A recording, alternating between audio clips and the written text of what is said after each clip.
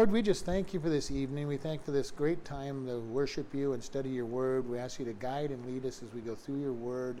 Teach us what you would want us to learn from this. In Jesus' name, amen. Acts chapter 2. We're going to be starting at verse 37. We've been looking at the day of Pentecost where the Holy Spirit fell upon the disciples, the accusation of all the Jews in that area that they were drunk.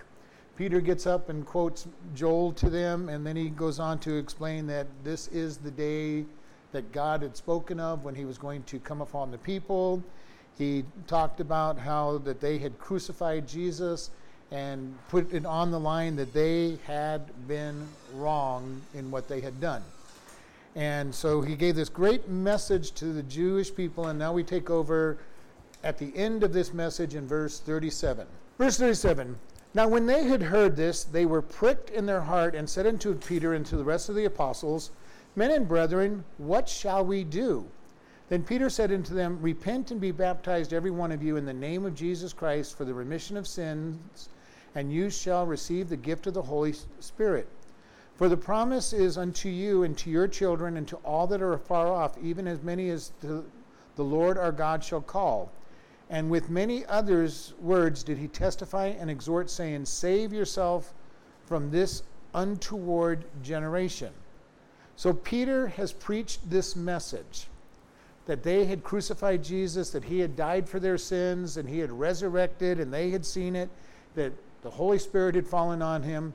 And the message here says, and when they had heard this, they were pricked in their hearts, or agitated, or convicted. We can use a number of words in this place. They heard the gospel message, and for some reason, it really got to them. Holy Spirit talking, Holy Spirit ministering, and to build the church. Because we see that Jesus didn't seem to have this kind of, great expectation with the crowds. He picked out individuals. And I think, and for us, if we had seen Jesus lead thousands to the Lord at any, to him at any time, we would have said, well, of course he did it. He's God. But he kept telling the disciples over and over, you think what I'm doing is good, you are going to do greater things. And this message is going to bring 3,000 people, about 3,000 people, into the church. And their hearts are pricked by the message. Was it because Peter is such a great orator? No, it's because the Holy Spirit was speaking through him and giving him the words to speak. Why can we be great at what we do for God? Because God works through us. And if we think it's us doing it, God will show us that it's not. Peter stood up and spoke. Why? Because at this moment, he's the leader. He's kind of the default leader of the band. He is the oldest of the disciples, as far as we understand. He was married. All the other ones are believed to have been teenagers. Somewhere between 15 to 20. They were very young men. And the amazing thing is, when God moves, oftentimes it has been through young people. The Jesus movement started with younger people for the most part. The Second Great Awakening was mostly young people. The move of the disciples was mostly young people. It's been amazing to watch God work. Now, there's always older people as well. Saul of Tarsus has to be at least 30 years old because he is a rabbi within a Pharisee within the Sanhedrin, so he had to be at least 30 years old. And Peter is old enough to have a wife, which we know from the Gospels, because his mother-in-law is healed by Jesus from her sickbed, and his mother-in-law gets up and serves everybody. It's just kind of amazing. She's sick one moment, the next moment she's making dinner for everybody, because she was fully healed. And so we see here Peter standing up, and the people say to him, What shall we do? Now, this is kind of an interesting thing because this is how the Jews think. What do I do to be saved? And they're thinking they're going to hear, go to the temple and offer your sacrifice and put so much money in the box and, do all these things the Pharisees tell you to do. All right, this is what they're expecting. That is what they are used to hearing. Go do something. Even in Jesus' days, it was all about what you did, not what God did for you.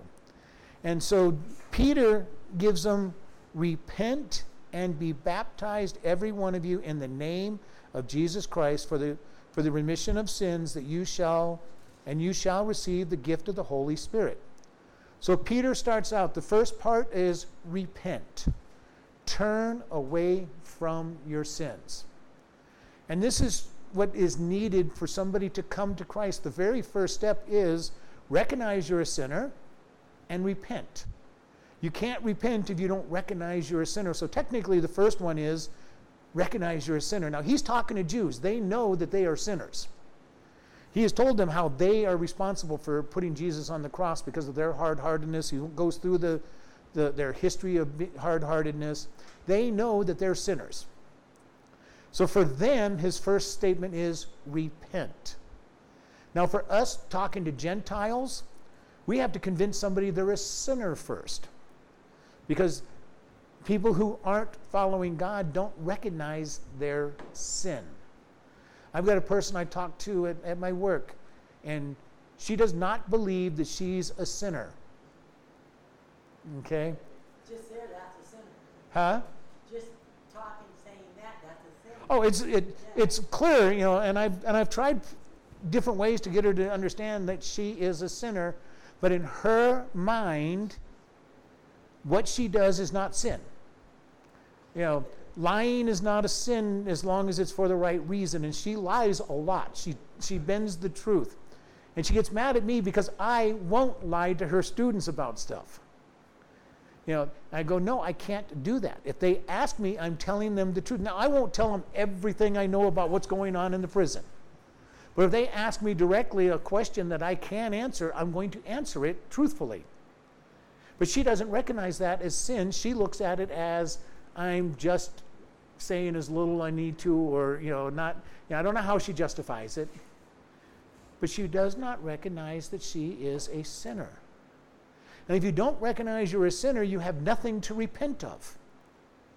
And you have no need of a Savior if you don't recognize you're a sinner. Peter has told the Jewish people they're sinners. He's built that up. And so when they are pricked in their heart and they say, what do we do? His first word is repent. Because they understand repentance. They understand repentance. Now, when we're talking to Gentiles, we have to go, okay, first we have to get them to where they know that they're a sinner. Then we have to teach them what repentance is. You know, to turn away from your sin and turn away from what you've been doing. And then he says, and be baptized, every one of you, in the name of Jesus Christ for the remission of sin.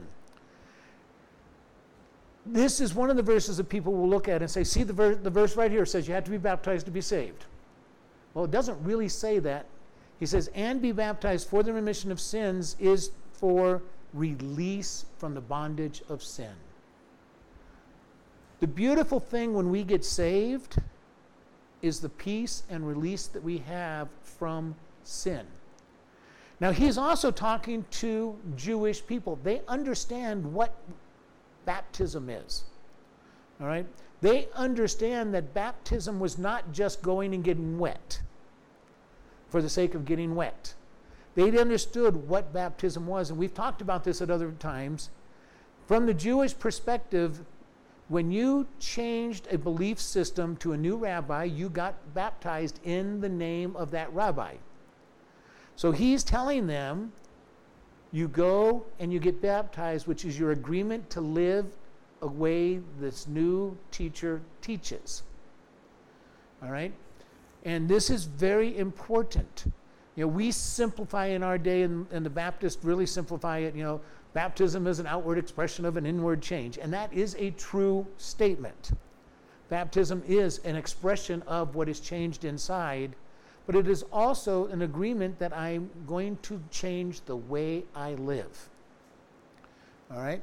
If I'm being baptized, I'm saying I am going to live after the name of the teacher that I'm believing in. And you'll see this all through the New Testament.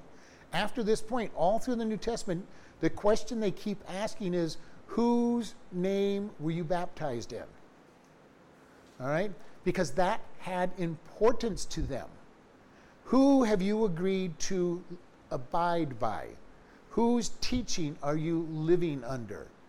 Now, for us in the New Testament, we usually hear John, all right, or Jesus. But it could have been anybody. It could have been any rabbi that was teaching that they were baptized under. And we want to keep this in context. Who is Peter talking to? All right, he's talking to people who know that they need to repent. He doesn't have to convince them they're sinners, because they know they're sinners. They're Jewish believers who come every year to Jerusalem at Yom Kippur to offer the sacrifice once a year for the forgiveness of the covering of their sins. They know they're sinners. Otherwise, they wouldn't be there for Passover. So these people are righteous people who are following God. They know they're sinners. So his first thing to them is repent. And then he says, and be baptized in the name of Jesus. In other words, you have a new teacher. You're agreeing to follow the teachings of Jesus. And then it goes, for the release of sins. And this is what happens. When we get saved, God releases us from the burden of our sins. He lifts them off. If you read Pilgrim's Progress, Christian goes up the hill of Calvary, stands before the cross, and the burden that he's been covered with for the first 4 chapters, because it takes him 4 chapters to get there, breaks loose from his back and rolls down the hill into the tomb at the bottom of the cross, and he's immediately lightened up with his load. And you probably have experienced that in your lifetime when you first got saved, that load of sin and guilt being lifted off. Now, an unfortunate thing for many of us as Christians is we go right back in and go find our sins and our burdens and put them back on our back. There's a skit that's very, very famous for youth where this guy comes out and he's dragging a whole bunch of bags and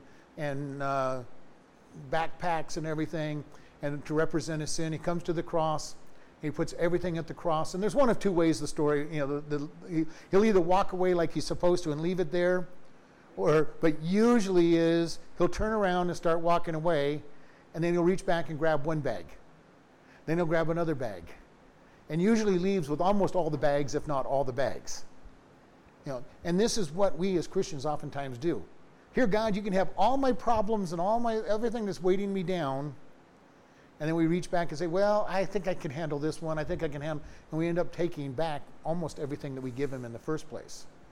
Our job is to go to the cross, put our cares upon God, and leave them there. And here is Peter saying, if you repent and you agree to live by the way Jesus tells you, you will be released. The beautiful thing, this message is something very different to them. They're used to the idea of getting forgiven for their sins for 1 year at a time. Peter's telling them that you'll be released from your sins completely. This is a message that they long for, but never hoped for. Even though all through the scriptures the prophets told them it was coming, there's going to come that day where the forgiveness is coming. Peter's saying it's here. It's no longer coming, it's here. This is a powerful message. Now, Peter shortcuts a lot of what we have to do as Gentiles.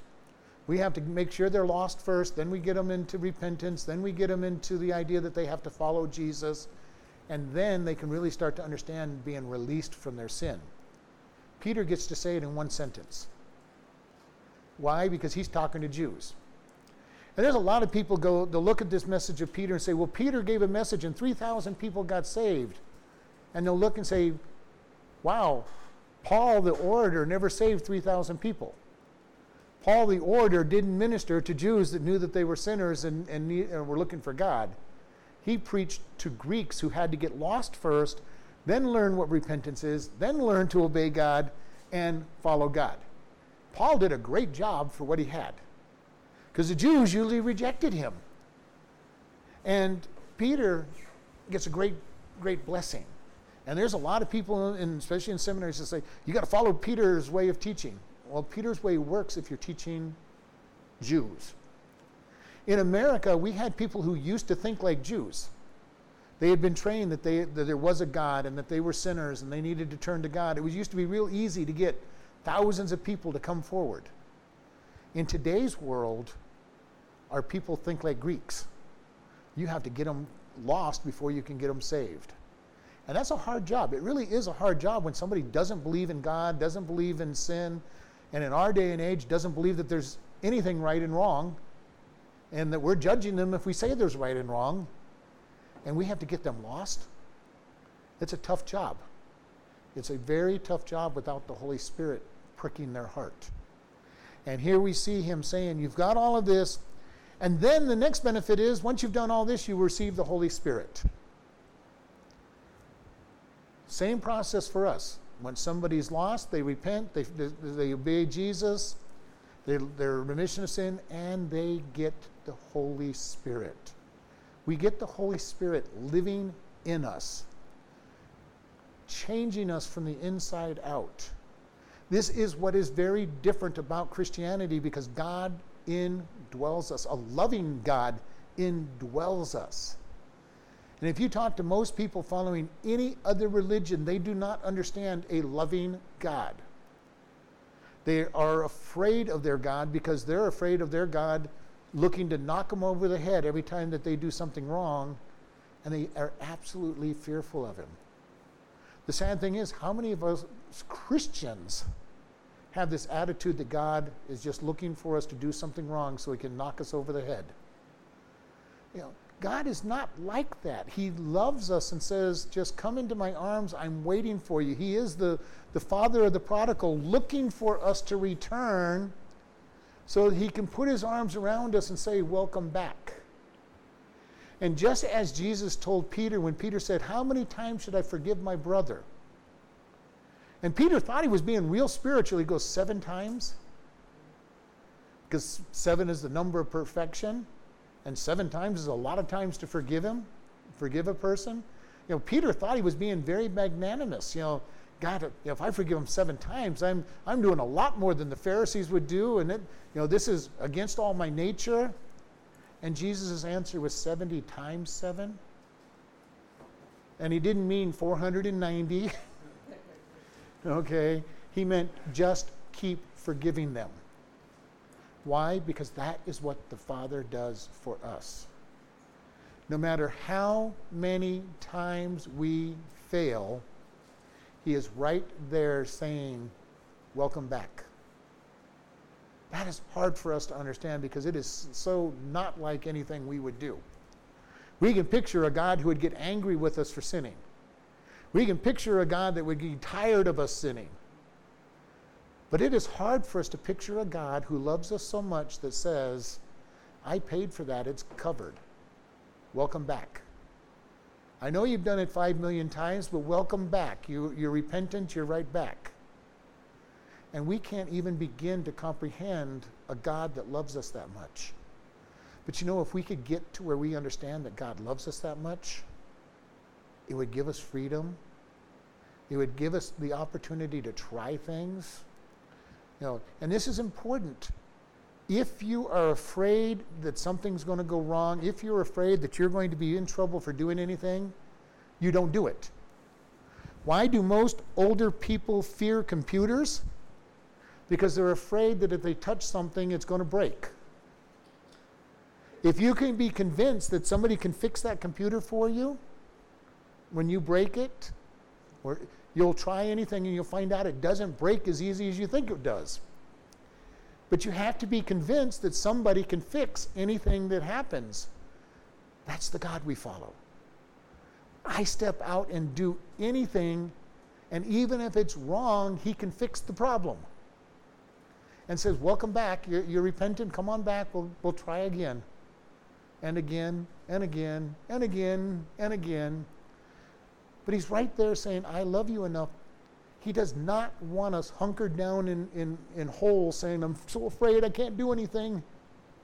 He wants us out sharing the gospel. So we mess it up. we at least tried. The Holy Spirit can even use those attempts that are messed up. We quote one scripture and that's all we get out of our mouth. We tell them that God loves you and that's all we can get out of our mouth. And we mess up everything after that. The Holy Spirit can use that one sentence, God loves you, to win them. We need to be bold to step out for him because God loves us. He cares for us. His Holy Spirit indwells us. And he does not leave us just because we mess up. And sometimes as a Christian you almost wish he would, because the conviction he puts us under when we mess up can be bad and hard. And he's right there. We walk away from him and he stays right there. He says, you need to come back. You need to come back. You need to come back. And eventually we'll come back. Because he's right there whispering into our ears over and over again. Telling us that, and how many times do we try to go back to some sin that we thought we enjoyed in the past before we were saved?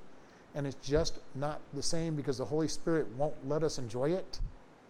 Won't let it even try. And the whole reason we left it is because it didn't fulfill us anyway. And now the Holy Spirit's reminding us that it doesn't fulfill us.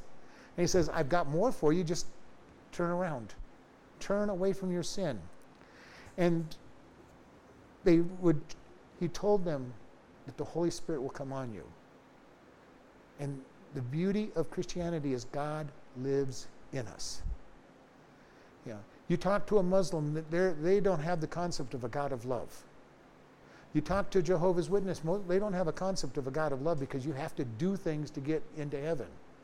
You talk to a Mormon, they have the same problem. Yes, they believe that Jesus will lead them, but if you really want anything from God, you have to do things. And we need to be careful that we don't get to that place. We just turn to God and say, God, I am yours. Does that mean we won't do anything for God? No, we'll do lots of things for God because he's going to move us in the direction as he changes our life. The prodigal son being returned to the father would have served the father. And he would have served the father with a greater desire because he knew how bad he was. The older brother was self-righteous. He had a problem with the brother returning. Now, Father, how can you accept him back? He went out and lived a terrible life. I've always been with you. I've always done everything you've asked. I've never left you. And he goes, you've never given me a party. He was envious of his brother. And this can be something that can be very important for us to understand. As we walk with God, we can't become the older brother. God, I have done so much for you, especially people who get saved early. If they get saved and they didn't go off into the world and do all these things, sometimes they can get very envious of, those who have, been accepted by God after all the bad stuff they've done, and get self-righteous and say, God, I never did anything. Why am I not being blessed the same way? Because you're being blessed in a different way. And I went through that whole process, being saved young and listening to people with their testimonies of how they'd gone into drugs and alcohol and hit rock bottom and God had saved them. And it's like, what do I have to say? I grew up following God. And you all know I've said this, and I've learned over time. And one of them actually took me aside one time when I said that and going, you don't understand. We'd give up the testimony you think is so great to have not had so many problems in our lives and caused so many problems that were caused. And I needed to hear that because it was tough. God, I got saved when I was 10 years old. I didn't do any of this stuff. Now, I've had other sins to bother me. I had plenty of sins to have to deal with, but not the ones you make big testimonies out of. And here Peter is telling them, repent, be baptized, be filled. And it's a simple message he gets to give because they already know. In verse 39 it says, for the promise is unto you and to your children and to all that are afar off, even as many as the Lord our God shall call. He's talking to Jews and said, God promised you. All right? The blessings of the Jew are to them first. This is why Paul, when he went into every city, went to the synagogue first, preached to the Jews, they rejected him, he preached to the Gentiles. But he always went to the Jews first because the Jews were the chosen people. and still are to this day, even though they're not living according to their birthright and they're not following God, they are still God's chosen people. Now, not all of them are going to heaven. The only way they go to heaven is through Jesus Christ. But God says, I chose you first. Follow me. And this is what Peter tells him. You were chosen first. You were chosen first. You were called. And this is what God said to do. And he says, many as the Lord your God shall call. Now this is one of those verses that really bug people. That God is the one that does the calling. And there is a general call that God makes to the entire world to be saved. It is God's desire that none go to hell. Now, he knows that many are going to reject him. Some he pursues pretty heavily. Why does he pursue some harder than others? I don't know. Is it just that they recognize that they're being pursued and not rejected? Is probably true. God pursued me and I responded at a young age. Paul got pursued. He did a lot of things going into Judaism, and all of a sudden he realized that he wasn't following God in the totality when God won him. Peter, James, John, and all the other disciples answered the call of Jesus.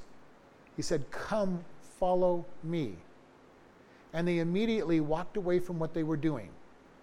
Poor Zebedee, he lost all of his sons in one day. And probably Peter and John were, Peter and Andrew were part of that group. So he lost most of his fishing group in one day. Isn't it a good thing that God gave him a great big catch of fish so that he could be able to buy and hire other workers? He walks up to Matthew or Levi and says, come follow me. And Matthew immediately leaves his tax collecting booth and follows Jesus. It's a pretty amazing thing that these guys left some things lucrative businesses to follow Jesus. Yeah, A lot of faith, especially for somebody like Matthew. yeah. You want me? I'm not liked by any Jew because I'm a tax collector. I've been a sympathizer with Rome. Then you add in the fact that you had Judas the Zealot. Not Judas Iscariot, but Judas the Zealot. He is at the opposite end of Matthew. Matthew is a sellout as far as Jews. Judas the Zealot was at the opposite end. He is actively trying to kick Rome out. He's ready to wage war. He would be a terrorist by our definition, by Rome's definition, because he's going to actively try to fight. And Jesus puts Matthew and Judas the Zealot in the same group. I can imagine the arguments that those two must have had at various times. Or loud discussions. But all of this comes down to the Holy Spirit coming into us, and they were called. And then in verse 40, and with many other words did he testify and exhort, saying, save yourself from this untoward generation. And it's kind of interesting that he uses untoward or evil generation. Because we don't really think of Jesus' day as being all that evil. But if you know history, the Roman Empire at this point was falling apart. It's got another 300 years, 400 years before it really gets to its peak of its bad. But even at this point, it's starting to fall apart. Sin is rampant under the Roman Empire. Fornication, adultery, promiscuity, all of these things are rampant. Being cruel to other people. When the Jews lived by an eye for an eye, a tooth for a tooth, nobody else did. They were looked at as being very strange. We look at them as, you guys were really cruel, an eye for an eye. But, they were living in a place, even up through Jesus' time, when you harm somebody, you better be ready to defend yourself because they're going to take everything they can from you. And Jesus comes along and tells the Christians, oh, by the way, an eye for an eye is too much vengeance. You're going to love your enemy. You're going to pray for those who despitefully use you. God will be your vindicator and your vengeance. You know, and here he is. He's testifying, and he's building up, and he's sharing them what they need to do to get saved. What a beautiful message he has for them. And then verse 41. Then they that gladly received his words were baptized, and that same day there were added unto them about 3,000 souls. And they continued steadfastly in the apostles' doctrine and fellowship, and in breaking of bread and in prayers. And fear came upon every soul, and many wonders and signs were done by the apostles. And all that believed were together and had all things in common, and sold their possessions and goods, and parted them to all men as every man had need. So they continued daily in one accord in the temple, and breaking bread from house to house, did eat their meat with gladness and singleness of heart, praising God and having favor with all people. And the Lord added to the church daily such as should be saved. I love this picture, added daily. But we look at this, and he says, they that gladly received his words were baptized. Again, this is an understanding of the Jewish people. I have changed my teacher. I need to be baptized. The Ethiopian eunuch, which we'll talk about in a couple of chapters, the first thing he said to Philip after he changed and accepted Jesus Christ as Savior, he goes, here is water. What hinders me from being baptized? There's nothing in there that really said that Philip was the one who did it. He was a Jewish man coming to the Passover, and he was leaving now after Pentecost, and he got saved, and he knew that he was changing teachers. He says, I need to be baptized. You know, it was just something they did. They did not have to be taught this. So these guys come in, they change their teacher, and they go and they get baptized. And his first message got 3,000 people. The church went from 150, 500, somewhere in that boat, to 3,000 more in one message. These poor disciples were baptizing all night long. You know, it took a long time to baptize this many people. Even if it was a real quick baptism, even if it took 5 minutes each, you know, we're talking about 1,500 minutes worth of time to baptize these people. Now, granted, there's a bunch of them, so they can baptize these people quickly, but it's going to take time, and these people are making a big deal. Now, you can imagine that the Sanhedrin, the scribes, the Pharisees, they were not excited about this. Jesus was supposed to have been taken care of. All right? 50 days earlier, he'd been crucified. And here's his disciples baptizing people in his name. All right? This is not going over well with the leaders. But the people are saying, we believe this message. We believe the Messiah has come. And they get baptized, and the church is very large instantly in Jerusalem. And they continued in verse 42, and they continued steadfastly in the apostles' doctrine and fellowship, and in breaking in bread and in prayers. This is the picture of the first church. They continued steadfastly in the apostles' doctrine. And we've said before, doctrine is not a scary word. A lot of people are afraid of the word doctrine. Doctrine is literally just a way of thinking. The apostles were teaching these people what they had been taught by Jesus. Now, they had it pretty easy. Jesus had spent 24 hours a day with them for 3 years. He discipled them every day and showed them, this is what you do in this situation. This is how you handle this. This is what you do. And he did it by example. This is our job when we disciple people. Show people how to react, not just by teaching, but by example. That when something bad happens to us and we just say, God, I'm putting it in your hands, and they go, oh, that's how you handle the trials. That's how you handle the tribulation. This is the important step.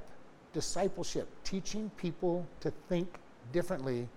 And most of that is done by example.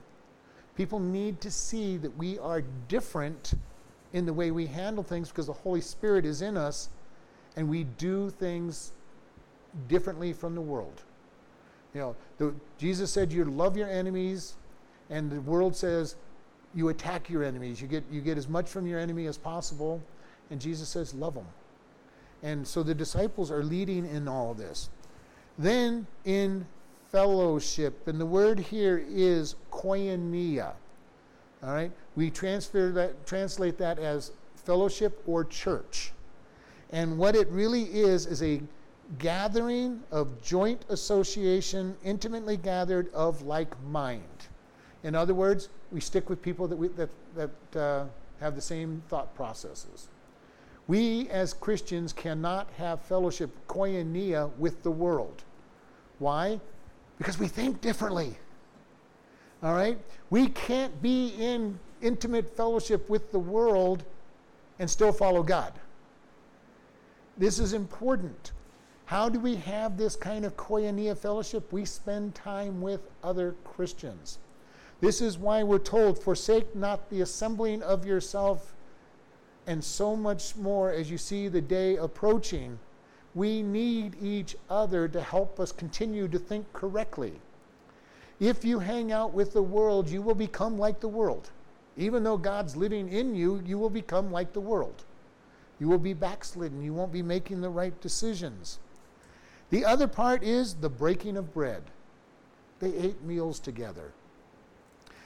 And it's kind of funny because every denomination I have been in always has the same type of comment, and we hear it all the time when we're up in the end of the month dinner. To be a good Baptist, you have to enjoy, eating together and having your meals together. Well, tell you what, I've been in many churches and I hear it all the time. To be a good assembly of God, you've got to meet together. To be a good whatever, put the name of the denomination in there. Why? Because breaking of bread is intimate. When we eat together, we share with each other, we talk with each other, or at least we're supposed to be talking with each other. And so we have this koinonia, this fellowship together of like minds, and then we break bread together, and then in prayers. One of the greatest things we can do as a Christian is pray with one another and for one another. There's an intimacy in prayer when you open up your heart to pray for people and yourself and each other. And those are the four things that really were the main focus of the first century church. Abiding by the apostles' doctrine, fellowship, breaking of bread, and prayers. And what was the result? And fear came upon every soul, and many wonders and signs were done by the apostles. The apostles did miracles. And some of these miracles were pretty big miracles. They were healing people. They were, we have Ananias and Sapphira who died for lying to the church. God did things to show his holiness and his righteousness, and he touched the church. Why does God not do these many miracles nowadays? It's because we won't let him, bluntly. We don't believe in a God who's powerful enough to do the miracle. Moses stood on the side of the Red Sea. 3.5 million people are ready to stone him because they have the Egyptian army behind them and a sea in front of them. And Moses is saying, God has a way to get you out of here. Just watch.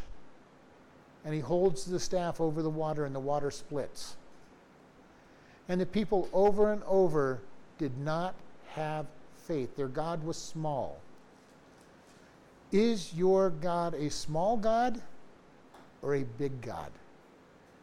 I hope that you're thinking of God as big, and I'm going to tell you, as I've always said, I don't care how big you think God is, you're still too small. But I hope you have a big God compared to most people. God is waiting to answer our desires and our needs. And he's waiting for us to step out. And we need to be able to step out and say, God, I just want to see you work. You know, I have the same problem. Sometimes I'm going, God, I really want this, but is it me that wants it and spend on myself, or is it something that you can do? And there's been times I've asked for things and I don't think God's going to give them to me because I think they're for me. And there's other times when I pray to God and go, God, this is for the church and that we want to see this. I want to see a revival start here in Chloride. And I'm seeing signs that God is working revival in Chloride. I'm looking forward to the day when it just explodes in this town. Will it go beyond this town? I don't know, don't care, but I want to see this town get revival.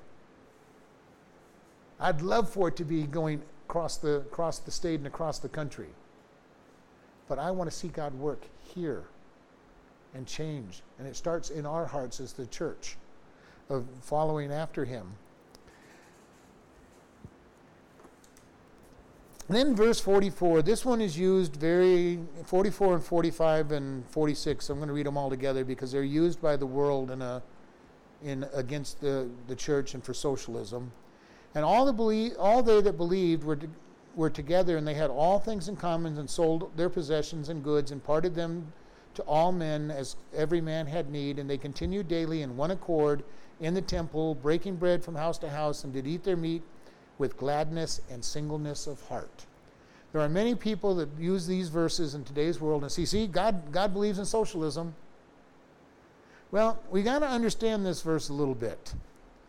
When these Jewish people became Christians, they were rejected by the synagogues. And when you were rejected by the synagogue, the rest of the Jews did not come to your business. You lost your livelihood. You lost everything by becoming a Christian. This is a big deal to these believers. They got saved, and their whole world was turned upside down. This was not a minor decision for them. This is very much like the Muslim world. In many Muslim worlds, if somebody becomes a Christian, they lose everything. They're likely to lose their life because they're trying to kill them, but even before that, nobody will go to their business. Nobody will sell them anything. Nobody will even talk to them. Even today's world, in the Orthodox Jewish world, if an Orthodox Jew becomes a Christian and their parents are very Orthodox, their parents will have a funeral service for that unrepentant Jewish person who left Judaism. And they won't talk to them. They won't acknowledge them.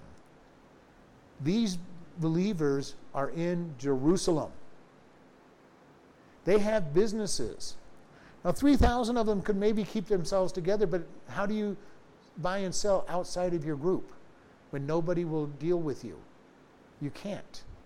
So they did what they had to do. They just said, okay, we're just all going to help each other. I heard somewhere that, I don't know if I read it in the Bible, I heard from somewhere that a lot of these Jews weren't from Jerusalem either. They were there. A lot of these ones, so a lot of these 3,000 left. Because these, at the very beginning of this chapter, remember we talked about how these were people from all around the world because this is Pentecost. It's one of the 3 days that they have to be in Jerusalem to share. So you're right, a lot of the 3,000 people went other ways. Not so much that they left, but they didn't have anything there either. Well, they had nothing there, so if they stayed, they didn't have anything, and many of them went back home anyway. Just like the Ethiopian eunuch. He goes back to Ethiopia. It's kind of amazing. I read the story of Ethiopia being reached by a missionary, and they were surprised to find a church. And then when I read that, I'm going, why would you be surprised to find a church in Ethiopia when the Ethiopian eunuch went back to Ethiopia? You know, it made no sense to me, but yet, because people sometimes don't know the Word of God, they don't really think about it. But here, you're right. Some of the people didn't have anything, so if they stayed, they had nothing to begin with. If they went back home, you had 3,000 people get saved, but not all of them stayed. And those who did stay and did have things lost it because they had turned their back on Judaism as far as they were concerned. You know, so we got a lot of problems going on for these poor people. So they do or did what we as Christians will have to do in the near future if we don't have revival. If we don't have revival in the near future, we may need to gather together and say, who has stuff that we can live on? Who can grow crops? Who can fix the cars? Who has a house that's paid for that they're not losing? And join together. This may come a time when we're just doing what they do because of the problems that come at us. In Muslim countries where somebody gets saved, a lot of times they do this. They band together because that's all they have. They have a small Christian group that supports each other in whatever way they can. Here we have a group of, as you said, poor people that are from out of town and people who have lost their businesses, and they say, fine, we're just going to share. I've got food. I've got a garden over here. I can grow some food. I've got 5 or 6 animals, and they're having babies, and we can have their some of the excess food there and provide it for each other. And they join together in one. And right now in America, we don't need that close knit. We probably should, but we don't need it because we can have a job, even though we're a Christian. And people are going to come to us. There will be a time when people look at us and say, well, you Christians are so weird, I don't want to have anything to do with you. We're not coming to your store, and we're going to make sure nobody else does. And we're starting to see that happen. We've had Christian businesses targeted because they're Christian businesses who won't do things that are against Christianity. Things like the cake decorators that wouldn't participate in a homosexual marriage. A custom card maker who wouldn't participate in making cards for a homosexual marriage. And they've been targeted. And they've been on purpose targeted because there'll be another business just a couple streets down that would have done it for them with no problem, but they will target the Christian. I read an article how this Catholic church is being sued because they would not do an abortion, a sex change operation. When all they had to do was go 2 more blocks to Johns Hopkins University Hospital, who would gladly do their operation, but they chose the Catholic hospital on purpose. This stuff is happening a lot in our day. We need to be prepared because things are going to happen to us. We're going to lose businesses. We're going to need each other. And if God does not have a revival, we will need each other greatly very soon. And we need to be prepared for such a time. And this is why they were doing all this. This was not a practice in socialism. It isn't God saying, well, see, personal property is not necessary. Why would he say you shall not steal if there's no personal property? All right? God believes in personal property, but he also understands that as believers in a koinonia that we're going to help take care of each other. And he understands that, and that's what's happening with this early church. And they continued daily in one accord, one mind. They all were together, breaking bread from house to house, and did eat their meals with gladness and with singleness of heart. This is the thing about us as Christians. We should be joyful. And this word for gladness is exuberant joy. I have always in my lifetime had problems with sourpuss Christians. I have even been to a few churches where it looks like if they were to crack a smile, they would immediately die. Because they never smiled. They would almost believe that if they smiled, they felt they would go to hell. So they had sour dispositions. And it's like, God tells us to be joyful. He tells us to have this exuberant joy. We as Christians should stand out in the world because we know that God is in control, which gives us a peace that they don't understand and makes us understand that even when we're going through hard times, God has a plan. We may not like the hard times, and I don't like the hard times I go through. But because I know that God has a plan, I can be content even in the hard times. And the more you're content, the less you recognize that you're going through a hard time. It's an amazing thing. If you're so focused on God and knowing that he has a plan for you, it doesn't seem like it's that bad.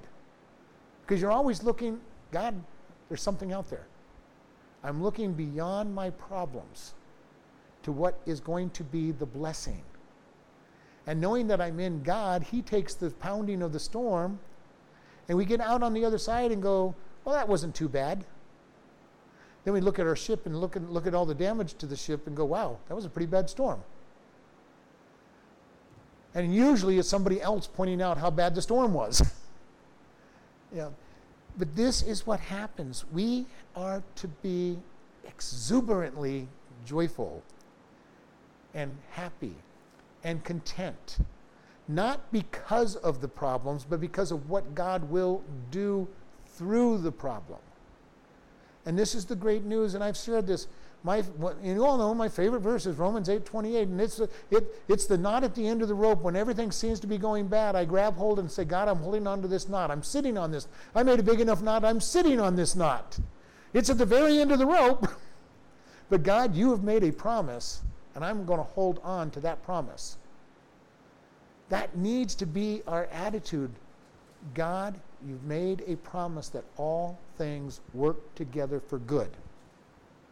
I love you, and you've called me, so it's going to work together for good. And you watch what He does, and over the years, you watch Him work everything for good. And even if you don't see what's good about it, the guarantee and the promise is there is something good, and we might not know it until we get to heaven when He shows us this. This happened because of what you went through. This person got saved because of what you went through. This person was motivated to serve me greater because of what you went through. We don't know what all those blessings are going to be.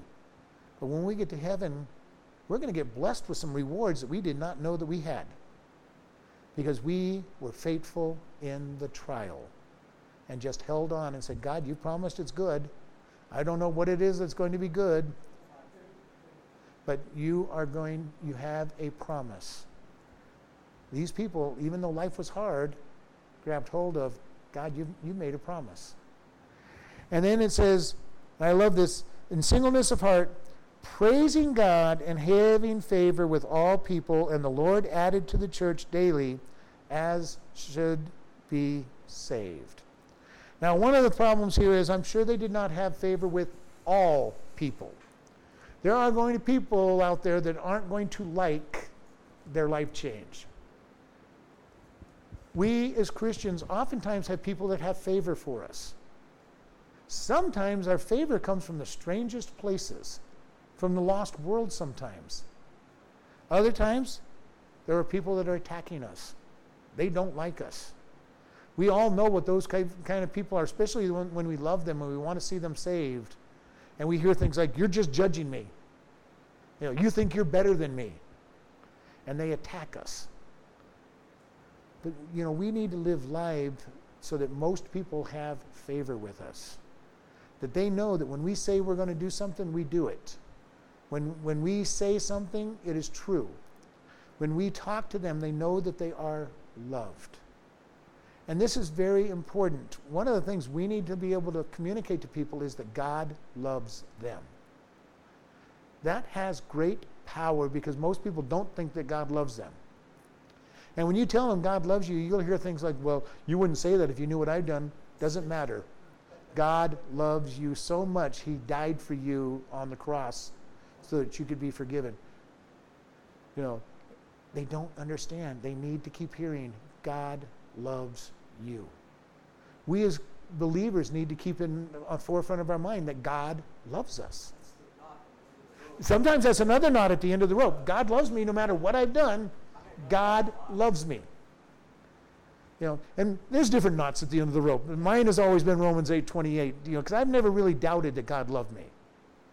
But I do know people have gotten so bad that they really have trouble with God loving them. We need to, whatever knot we need, and this is why everybody has their own verses that they love.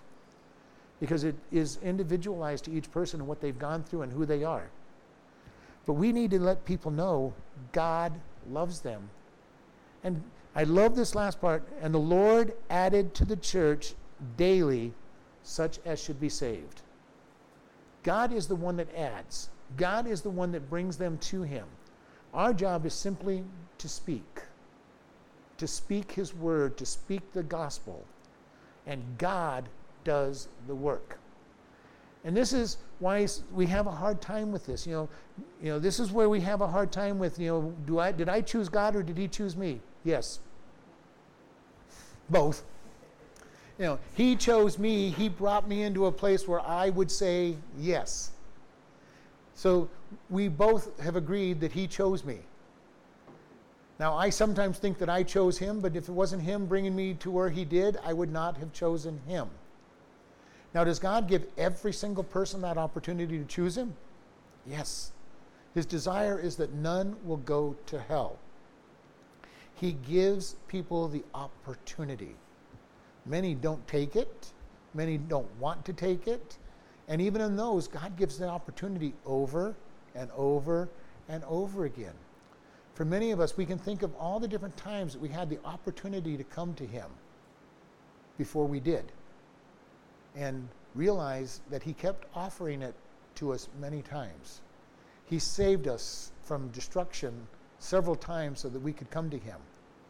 He appears to people. Many of the Muslims who are seeking after God, he will see a vision of Jesus and saying, I know that you want me, go talk to the people of the book, which is Christians, people that follow the Bible.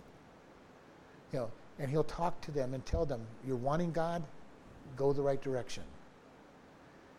He will do what it takes.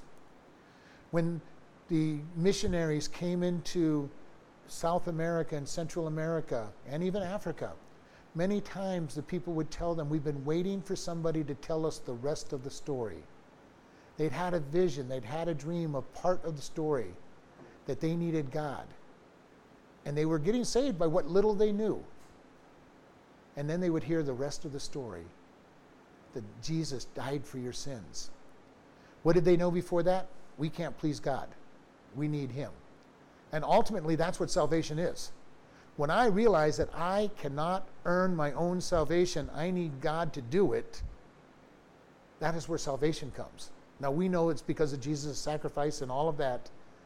But when I recognize, God, I cannot earn salvation. I need you. And I accept Jesus Christ. We're saved. For them, they may not know Jesus' name, but they know the part, I can't do it on my own. All of religion is based on, I got to go earn my salvation. Every religion, if you do a study on religions, and I don't recommend that you do, but if you did, you're going to find out that every religion is based on one of two things. There is no eternity, so therefore don't even worry about it. Or you have to earn your place with God. Even if it's one of the reincarnation ones where you just get to keep doing it over and over and over and over and over until you get it right, which is sad because you never get it right, so that was a really sad way of living. Or that you just hope that you've done enough good things in your one lifetime, which you're never going to have enough good because God's standard is perfection. This is why Jesus had to die for our sins, so that we could be forgiven, because we could not pay the debt, we could not earn our position in heaven. So Jesus came and paid a debt that he didn't owe, that we couldn't pay, and paid it for us. This is the beauty of salvation. God came and paid the debt, so that when we stand before him and with acceptance of his sacrifice, it's like, well, thank you, you took the gift. Which is why nobody is going to hell for their sins. They're going to hell for committing the unpardonable sin, and that's rejecting Jesus Christ. And they will be sent to hell. Are there levels of hell because of the consequences of their sin? Possibly. I'm not going to go there. But they all get sent for one reason. They rejected Jesus. We enter heaven because we accepted him. And he promises us that we have rewards through what he's done for us. So is there possibly consequences in heaven for your evil? I'm not going to rule it out. If we have rewards, hell probably has consequences. But I don't want to go too far there, because we know that they go to hell for one reason. They rejected Jesus. God has one question for you, for us as human beings. What did you do with my son? Very simple thing. We spend our lifetime and God's going to ask us one question. Now, he won't even ask us as Christians because we'll be his and we'll go straight to Jesus on the bema seat, but to the lost at the white throne, what did you do with my son? And every one of them have rejected him. And all they're going to do is and God will show them every time they rejected salvation. When they get sent to hell, it is not that God sent them there, they chose it. And when they enter into hell, they will recognize they're there because they chose it. And this is why when you talk to people and they go, why would God send anybody to hell? He doesn't. He gives them what they chose. And they had plenty of opportunities to accept him. Now, they may not recognize it. Because most of us, and I've heard this so many times when somebody gives their testimony, and I heard the gospel message for the first time that day. And usually after a few years, they realize, wow, that wasn't the first time I heard it. It has been said that we need to hear the gospel 6 times before we respond, on average. And that probably is valid. I know I got saved at 10, but I'd heard the gospel message since I was 6 years old. Because I'd gone to churches, I'd gone to seeking God and trying to find him. So I'm sure I heard the gospel message more than once. But finally, at age 10, realized I'm a sinner, Jesus died for me. And each one of us probably can think about that same thing, that we heard the message and rejected it. And we know, and if you lead people to the Lord, it's kind of funny because some of the times you talk to somebody and they finally accept Jesus and they'll say, this is the first time I heard it. And you're thinking, well, I told you at least 3 times over the last few years, but you don't say it because in reality, it is the first time they heard it. You know, their ears heard it, their brain heard it, but their heart did not hear it until the time they respond. So in all reality, it is the first time they heard, literally heard to obey. Now their brain heard it several times before that, but it didn't get any further than the brain. And this is why a lot of people will say, well, you know, I believe there's a God. Well, that's great. That's wonderful. Satan and his demons believe there's a God. I believe Jesus is the Son of God. So do the demons. You know, it's not until it becomes real and I accept him into my life that it becomes real. And this is important. When we give the gospel message out, we're looking for it to become real. When Jesus gave the parable of the seed, 75% of the seed did not produce fruit, did not produce Christians. Some of it sprang up and was choked out by the cares of the world. Some of it sprang up and was choked out, was dried up because it had no root. Some of it was taken before it even had a chance to affect their life. But only the seed that landed in the right prepared soil grew up and produced fruit. And this is why it's hard sometimes, you know, because people go, well, they lost their salvation. No, they never had it. Now, it's kind of an amazing thing. When you talk to people who believe you can lose your salvation, we as Baptists are not that far off from them. Because usually they'll say it's hard to lose your salvation. You know, it's very difficult. You know, they'll say you lost it. As Baptists, we will say you never had it in the first place. And we're not really that far off. Because I've said over and over, if you can sin consistently without any conviction in your life that you're sinning, you need to really decide, you know, look at God and say, God, do I know you? I may know a lot about you. I may know a lot of your word. I might have even memorized a lot of your word. But do I know you? And this is important because I know that I cannot sin without being under conviction.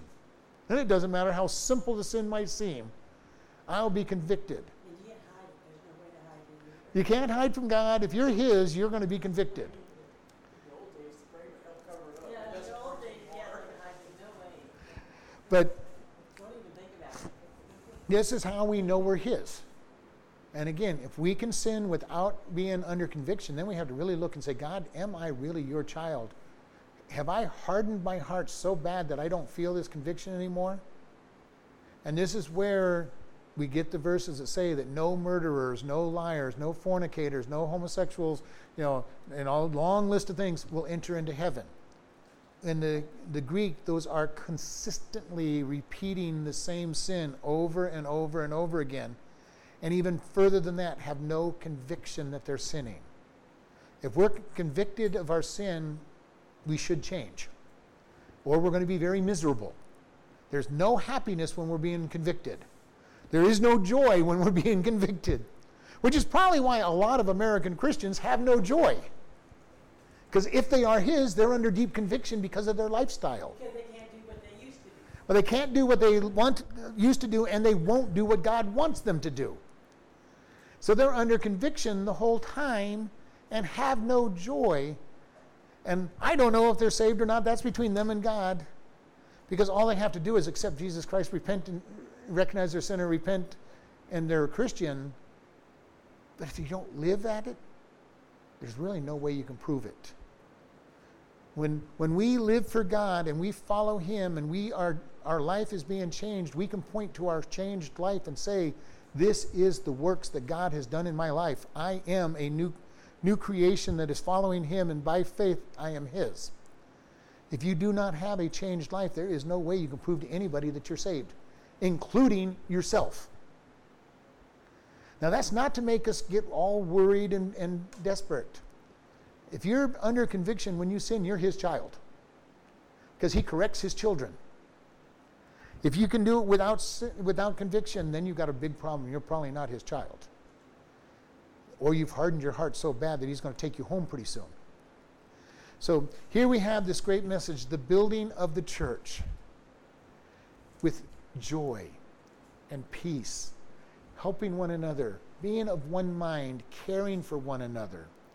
And this is important for the church, that we care for one another, whatever that care is going to be expressed. Helping somebody, looking at the single mom and saying, let me take care of your kids for a night so you can just have a good, enjoyable night. People who are good with mechanics may go and say, you widow, you person who can't afford it, let me help you fix your car. There's all kinds of ways that we can reach out and touch one another with our skills that we have. Now, some of us don't have as many skills in those areas as others, but there's other skills out there. Praying for one another, lifting one another up, teaching. All of those are skills that are very needed in the church. We also need the practical skills that touch people and bring them to Christ. And we're going to end here because I went way over our time. Lord, we just thank You for this evening. We thank You, Lord, for the start of the church, that You brought them into a perfect unity of caring for one another. Help us to care for one another. Help us to seek after ways that we can minister to other people and help them out. And we just thank You in Jesus' name. Amen. Listening friends, do you know God? Not just know about Him. Today is the day to decide to become His child. God loves you, and Jesus came to die for your sins. In Romans 3:23, we are told, for all have sinned and come short of the glory of God. We all have sinned. God says the penalty for sin is death. Romans 6:23 says, for the wages of sin is death, but the gift of God is eternal life through Jesus Christ our Lord. We sin and deserve death and hell. However, Romans 5:8 says, but God commended His love toward us, that while we were yet sinners, Christ died for us. God loves you so much, He died for us so that we can be forgiven and have eternal life. How do we do this? Romans 10:9-8 says that if you shall confess with your mouth the Lord Jesus and believe in your heart that God has raised Him from the dead, you shall be saved. For with the heart man believes unto righteousness, and with the mouth confession is made unto salvation. Today is that day for you to come to God and truly know Him. Do you know Him? Do you want to know Him? Pray in your own words like this: God, I know that I am a sinner and deserve punishment. I believe that Jesus died to pay my sins. Forgive me and help me to turn from my sins and to live for You. If you have asked this of God and truly believe you are God's child and part of His family, we encourage you to do these things. First, tell somebody that you are saved. Second, start reading the Bible each day. We recommend starting with Ephesians and then the Gospel of John. Find a good Bible teaching church. If this is your day of salvation, you can contact us and we will send you a booklet to get started on your new life and are available to help you with any questions you have about the Bible. You can contact us by email at office@chloridebaptistchurch.com or by mail at Chloride Baptist Church, P.O. Box 65, Chloride, Arizona 86431.